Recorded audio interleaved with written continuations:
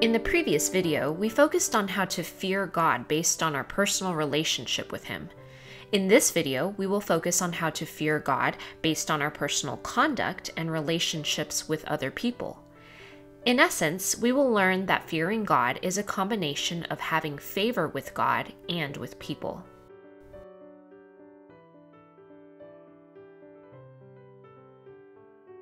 Fearing God comes from an innermost desire to please Him and to have a good conscience before Him. To have a good or clear conscience, we need to be aware of ourselves and conduct ourselves rightly and honorably in all things, such that we can be blameless before God. We need to also keep our tongue from evil, do good in our lives, and seek peace with others. In doing so, we can be an example of good works to everyone around us. This includes our family because God wants children to learn to fear Him as well. We should also be an example to those who have the same faith, so that whoever opposes us will have nothing evil to say about us. However, our conduct should not only be good in the presence of others, such as spiritual leaders, but even more so in their absence. This is why Paul, when writing to the believers, often exhorted them to live godly lives. This means we need to live in a way that reflects our piety or devotion to God, with goodwill as to the Lord and not to men. We are to have holiness both in our hearts and in our behaviors, both in public and in private life. Therefore, walking in the fear of God refers to a lifestyle that integrates our values and beliefs towards God. So in order to fear God, it is important for us to exercise or train ourselves towards godliness, which takes practice and perseverance. Fearing God cannot be separated from how we treat other people either. Anyone who oppresses, mistreats, or takes advantage of others, or causes them to stumble, cannot be said to fear God. Anyone who is ruthless or does not have mercy, especially towards his own brethren, has already gone against the law of the Old Testament. However, not everyone who has the knowledge of fearing God is able to immediately treat others with mercy and kindness. For example, when Joseph first had the opportunity to avenge his brothers and punish them for almost killing him in the past, he spoke harshly to them and did not have mercy on their circumstances.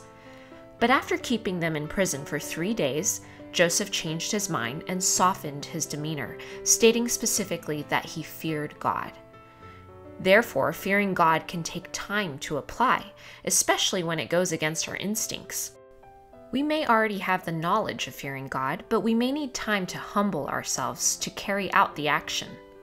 For various personal reasons, we may sometimes ignore our fear of God and focus instead on what we want. We may sometimes even be in a position of power to judge or rule over others, and may be tempted to use that to serve our own interests. But this is when we need to remember to fear God in righteousness and faithfulness, putting God's will ahead of our own, even if that means giving up some of our rights. Like Joseph, we can fear God in practical terms, by having mercy on others, being kind and compassionate, thinking of people's needs, giving them the benefit of the doubt, and trusting them. Besides showing mercy and kindness to others, fearing God is also about honoring people. In fact, the Hebrew word for fear in the fear of the Lord is also used to refer to people in the Bible, but it is typically translated as honor, respect, or reverence to avoid confusion.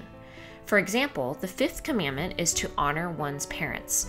Also in the Old Testament, the Israelites respected Joshua just as they had respected Moses. In the New Testament, Paul tells believers to submit to one another out of reverence for Christ, particularly within marriage. More specifically, wives are to submit to their husbands just as they would submit to the Lord. Bondservants are instructed to do likewise. Obey in everything those who are your earthly masters, not by way of eye service as people pleasers, but with sincerity of heart, fearing the Lord. Therefore, we can see that by honoring people, we are also honoring God at the same time. Jesus similarly taught us that what we do to the least of His brethren, we also do to Him.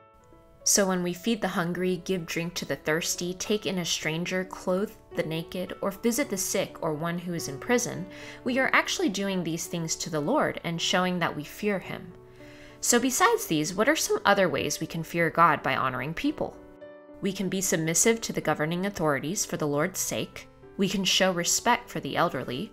We can willingly serve others, do charitable work, and give to those who are in need.